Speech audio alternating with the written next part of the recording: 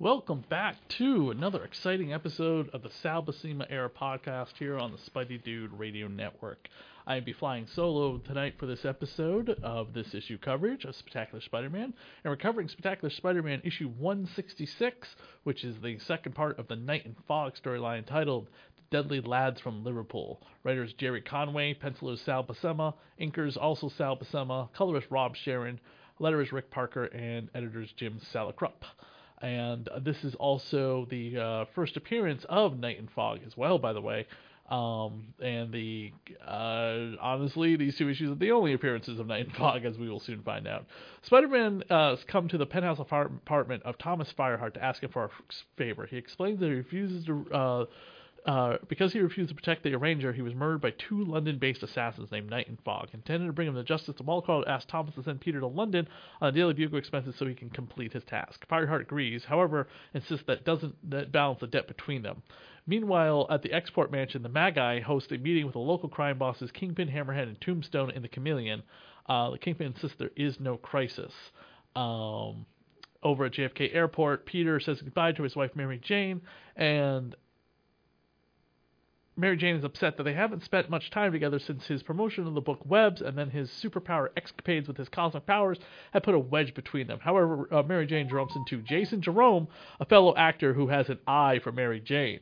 Once Peter is in London, he quickly changes into Spider-Man and continues to track down Night and Fog. He decides to start by going to Scotland Yard for information, and he hears an explosion. It's the first bake in London. The Wallcrawler asks the inspector if he knew about Night and Fog, and McDougal brings Spider-Man back to the police station and gives him the lowdown on who they are, where they came from, their back history, origin story, and everything else. Spider-Man encounters Night and Fog, and the hero is defeated by them, and Night tosses the hero over the bridge into the water below. At the same time, Mary Jane wakes up screaming her husband's name and fears that something bad has happened to Peter, almost kind of like a spider sense. Maybe this is a prelude to her jackpot superpowers, which she will be getting current pages of the Spider-Man comic book very soon. Peter awakens aboard a boat called the Sally Ann, and the first mate captain tells Peter, asks him who he is, and he can't remember his name. To be continued. Dun, dun, dun. So there's a couple things this issue also ties into. It ties into Web Spider-Man number 50, as Fireheart went after Spider-Man and erroneously labeled him a criminal, and he's still trying to pay back this debt to him, but Peter just wants it all wiped clean. And that's a plotline that's going to be coming up very soon.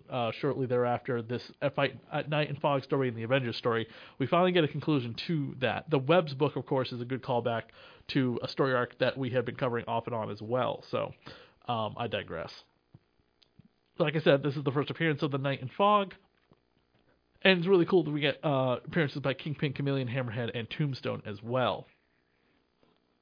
Alright, let's take a look at the actual issue at hand. We have Spider-Man hanging on the wall with a towel for Thomas Fireheart, who is the current owner of the Daily Bugle and thinks he owes Spider-Man some kind of service for what I had mentioned previously involving Web of Spider-Man number 50. In the individual panel, Spider-Man is on his way to the airport to see Mary Jane, and it's very lovey-dovey. And then we get Spider-Man in the rain in some great G. Medea's panels with people's eyes. I'm sorry, not G. Medea's, Sal Buscema.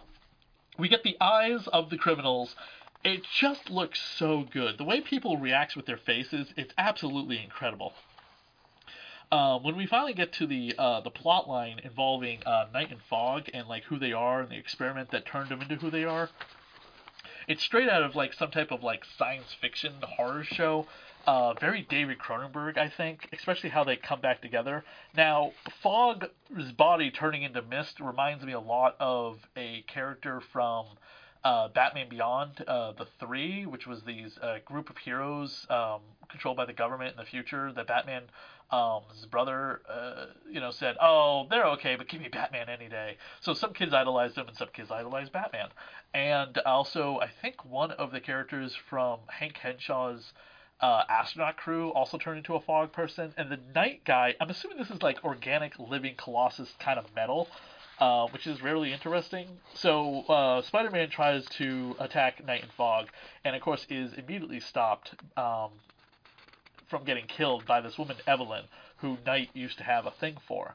The weird thing about Mary Jane, of course, having some precognitive abilities to Peter getting hurt, I thought was very funny. I don't think she has any kind of mutant power, but obviously it has been like hinted at here and there that, maybe possibly because aren't like all humans Eternals, Inhumans, some type of celestial DNA muckety muck goop in our system that will make us a mutant or something like that. It's very weird. The plot line of Peter waking up with his amnesia is the most overwrought, overdone, stupid plot line in comic books, and everything else. Let me cite two examples of two other famous superheroes that lost their memories. In Superboy lost his memory and was like living on a farm. And in Batman Forever, he gets shot by the Riddler in the head and wakes up, and now he just recovers in the movie. But the original Joe Schumacher version, he actually forgets that he is Batman, and has to go down in the cave and encounter a giant bat, and he reemerges from the Batcave and he goes, "Now and forever, I am Batman." And that was the original plot line to the Batman Forever movie, is that they would spend like 10 or 15 minutes of him not remembering who he was because of the gunshot wound, which I think would have made for a much more dynamic story in that film. And a lot of people agree, including Kevin Smith, who showed the movie at his Spodcastle Cinema last year. So I digress. I hate that plot line. We know Peter's going to get his memory back. It's just so stupid. That's just terrible writing. I love Jerry Conway, but that's just terrible writing, and that is my opinion. But come on, guys, you got to agree with me. I mean, this had gone on for a while. I mean, Bruce Wayne forgot his identity in Batman Endgame, right? Him and Joker like stabbing each other to death, and he wakes up and he's some other guy, and the Joker's like some other person, right? And that lasted for like 2 years or something. And Commissioner Gordon became Batman. Do you remember that in the New 52? I digress. Overall, the issue's okay. I do like Night and Fog, and I really wish they would bring them back. Maybe they could have them fighting like Betsy and Brian Badrock, who was Psylocke and Captain Britain. Wouldn't that be cool? Or he's Captain Britain and she's Captain Britain now too, and Psylocke is an Asian character. Psylocke, Betsy, Badrock stuff is very confusing, and this is the podcast to discuss it. But I digress. Let's go through the ads real quick. We have the Wrath of the Black Manta ad, which we've seen before, the Uncanny X-Men video game ad in the Nintendo Entertainment System, the Bionic Commando ad in the Entertainment System, the Advanced Dungeons and Dragons ad, the Off-Road Nintendo Entertainment System ad, the Chicago Comic-Con ad, where you can meet Jim Starlin, Eric Larson, current artist on Amazing Spider-Man, Ron Frez, Bob Harris, Howard Mackey, Van Williams of the Green Hornet fame, and many others. We have the Southern California Comic-Con ad, the June 15th Everywhere Dick Tracy ad, the Bullpen Bulletins, which has Stan's Soapbox and a checkbox list of other comic books that are coming out that month. For instance, What If number 16, Punisher War Journal, let's see, what was happening, Web of Spider-Man number 67, RoboCop 2, the first adaptation, and Amazing Spider-Man 336, which I think was part of the Return of the Sinister Six storyline.